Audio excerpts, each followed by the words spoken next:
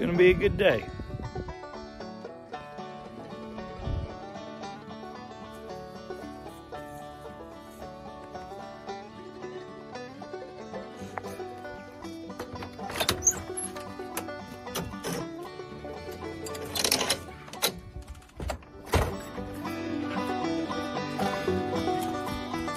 Morning, baby. Shipping beef this Monday. We do have a little bit left available here. Check us out, familyfarmbeefbox.com. Thanks. Have a good day.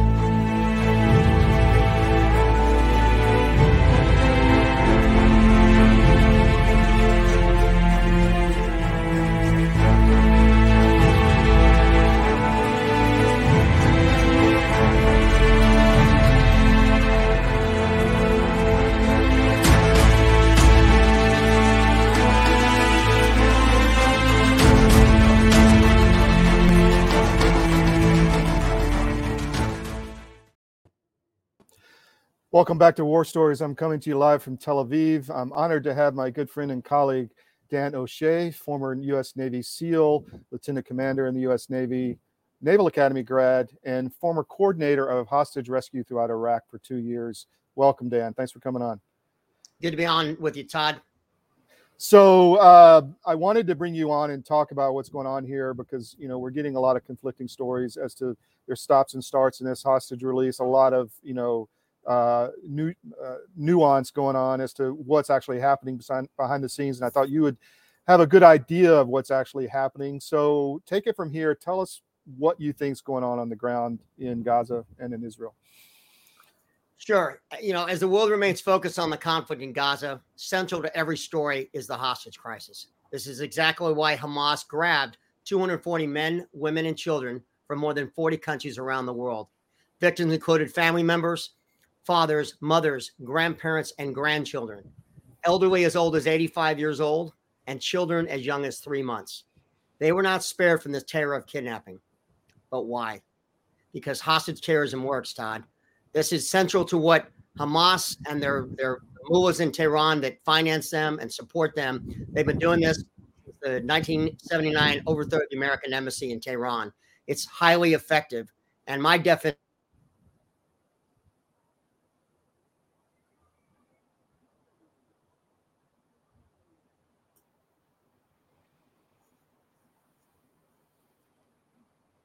disrupt and degrade the political will and decision-making ability of their declared adversary. Their hostages are used for the purpose of making public demands, increasing public awareness of their cause, raising funds by extorting ransoms and or forcing concessions from nation states or other entities. And we're seeing it on display right now. The reason that ceasefire is in effect today is because of these hostages.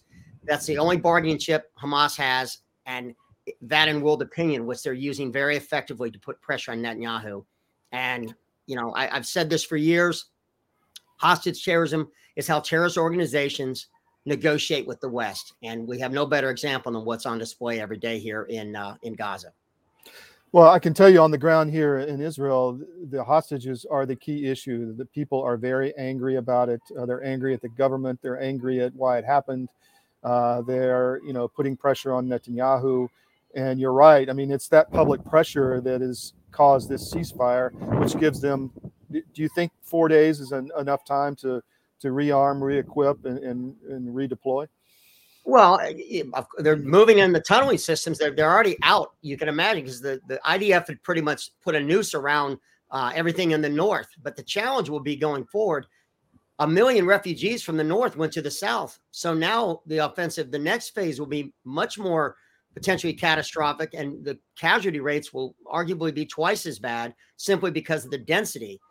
Gaza is, as you know, it's the most densely packed neighborhoods on the planet, roughly 16,000 people per square mile. And that now has doubled because half of Gaza has been arguably overrun by the IDF or taken over by the IDF. But the ground tunneling network, obviously Hamas is moving freely. Again, this is why they did this. And the challenge is all this media, this constant media speculation about hostages daily. can't go turn on any news network from CNN to Fox to, I mean, literally to all the other networks like us here in the Armed Forces Network. Mm-hmm. Everyone's talking about this story, and that's fueling the speculation. And the challenge is all we're doing is raising the value of the hostage to Hamas. And in particular, the fact that the U.S. administration has played such a central role in forcing this ceasefire, that stakes have been risen so high, because the goal, when I worked in Iraq, I had a colleague who was at this for years, Mark Thompson, who was a former Marine recon officer, worked for State CT, and he shared insights of his 30, 40 years of working in this realm, that the goal is to not bring up the value of the hostages in the eyes of the world. You want to bring up the value of their humanity, the fact that it is grandparents and children, but you want to publicly not raise their profile. So when the president of the United States is making daily statements about the hostages, all it's doing is raising the value of the hostages to Hamas, which is why to date, no Americans have been released, even though there was expectations that, especially that young girl who lost her parents. She's 3 years old, actually just turned 4, I believe, Isabel. She is still being held, and it's because the value. And when we raise the conversation like we're doing, all it does means it's going to be that much harder for those hostages, in particular the Americans, to come home. So the Biden administration is doing this all wrong, in your opinion? Well, they're doing a lot of things wrong. First off, paying $6 billion, wiring $6 billion. And the announcement, if you can believe it, was right on about September 11th, the anniversary of 9/11. They literally announced that we were transferring $6 billion. Now, I understand it was Iranian money from fuels and it's been held up for years, but so what? Why would you give $6 billion to the leading state sponsor of terrorism, who we all know they supported this, and they're the ones calling the shots? Hamas is nothing more than a proxy army for the mullahs in Tehran. And we just, again, but it's the pattern of not just the Biden administration. This is the second Obama administration, because let's go back in history a little bit. Obama, for years, U.S. policy always was, perceived policy, that we don't negotiate with terrorists. That was never U.S. policy. It was the perception, but our policy was, and when I was in Iraq, our policy was, the U.S. will not make concessions to terrorism, nor give them the benefit of ransom or exchange of prisoners. And that was an ironclad position. It was us, the Brits, UK, Australia, New Zealand, that held that position, which actually kept those nationalities safer, because other countries like Germany, Italy, France, they paid out multi-million-dollar ransoms. What do you think that did with any passport holder with a French passport, a German passport? It put a target on their back, not just in the Middle East, Africa, and elsewhere. In fact, today on the continent of Africa, kidnapping alone of European foreigners is what's funding terrorism on the continent. So the U.S. got into that game when President Obama not only did a deal to release 5 senior Taliban and al-Qaeda leaders that were held in Gitmo for an American soldier, Bo Bergdahl, who walked off his post, arguably a deserter, was traded for 5 ranking Taliban and al-Qaeda leadership. And not only did they do that, in Qatar, which is where these negotiations are going on today, that deal was made in Qatar. President Obama announced it from the Rose Garden with Bo Bergdahl's parents. Yeah, and he announced to the world that not only does the U.S. negotiate with terrorists, we make concessions to terrorism. And that same administration, within about 2 years before Obama left in his final year, they sent a pallet of cash, $400 million, on a plane that landed in Tehran. And one of the Iranian Americans, I think it was 4 that was swapped for that ransom payment, said we sat on the runway till a plane, I think he said a C-130 landed, and then we were allowed to leave, because it was a pallet of euros and U.S. greenbacks stacked on a pallet. And so ever since then, the U.S. does not have a policy of no concessions to terrorism. We've made these concessions, and hence we're now in the hostage game, because we are no different than France, Germany, or anyone else in Europe. So with all the defections, or not defections, but people, infiltrators in the Biden White House from Iran that were sympathizers, et cetera, that losing security clearances, a lot of that makes sense. But talk to us about, in your time in Iraq, you get the call, there's a hostage somewhere. What's the process behind the scenes with all the interagency, communications? Well, it's ironic, people keep calling me a hostage negotiator. And yes, I did work some negotiations behind the scenes in Iraq and post that tour. But in reality, I try to keep stressing Navy SEALs don't negotiate with terrorists. We kill them. We hunt them down. And that was always our mission. The hostage working group had 3 simple priorities. First and foremost was rescue recovery of hostages.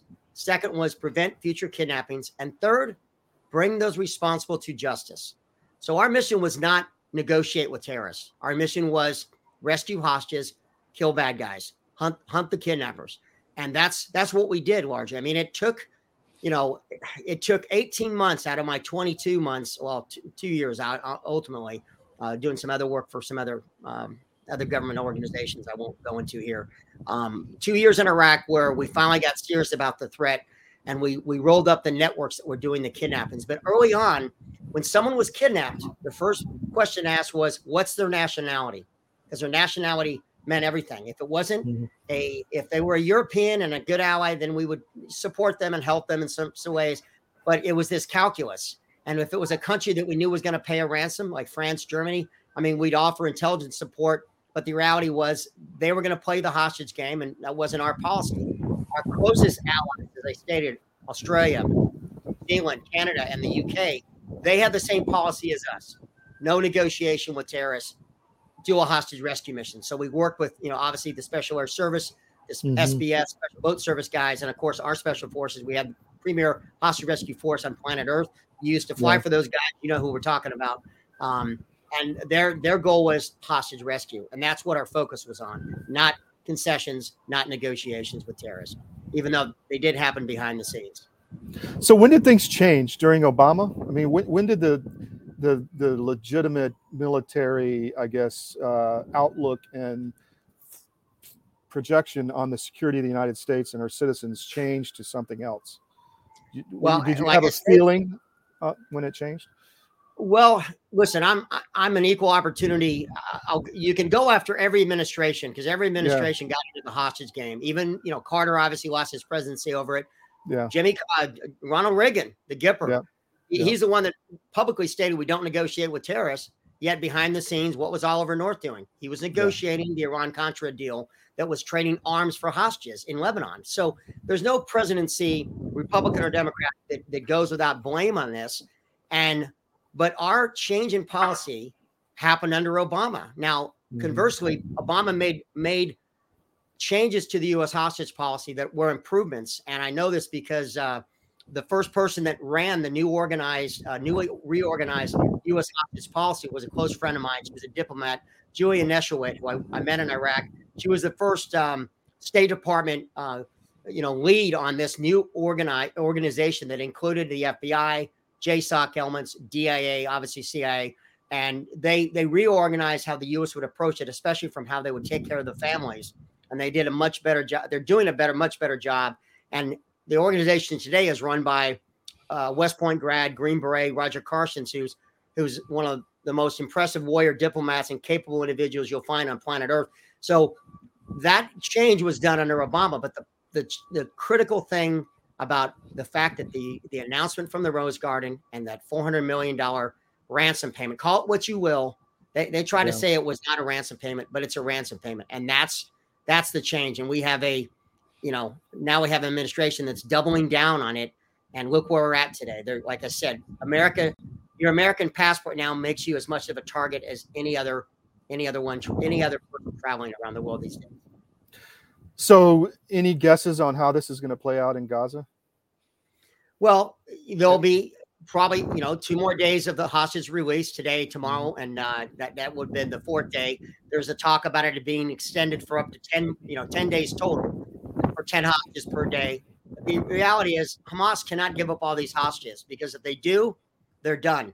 They give up all hostages, Israel is going to wipe them out. Therefore, the Americans are going to be held on as long as possible. And sadly, heartbreakingly, the Israeli men and women that are of military service age, because everyone in Israel serves, there's probably active duty soldiers in the hostages. There's certainly reservists, because I know you stay in the reserves in the IDF until I believe age 40. So any Israeli man or woman that is affiliated with the IDF, their captivity is going to be a while, months and potentially years. Anything else you want our audience to know, Dan, about this whole situation? I will finish on an op-ed that we're going to publish on the site. Combating hostage terrorism requires confrontation, not conciliation.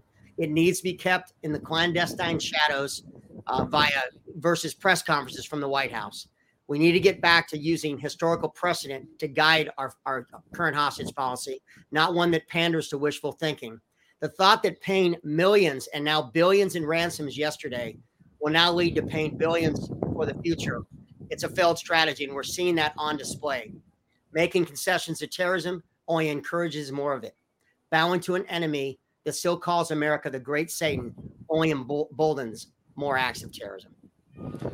And our audience can find, you and I flew to the Czech Republic and interviewed the Afghan leader from the mountains of Afghanistan in Prague, and you can find that interview on armedforces.press. Dan, thanks so much. We'll have you back. Thank you. All right, take care.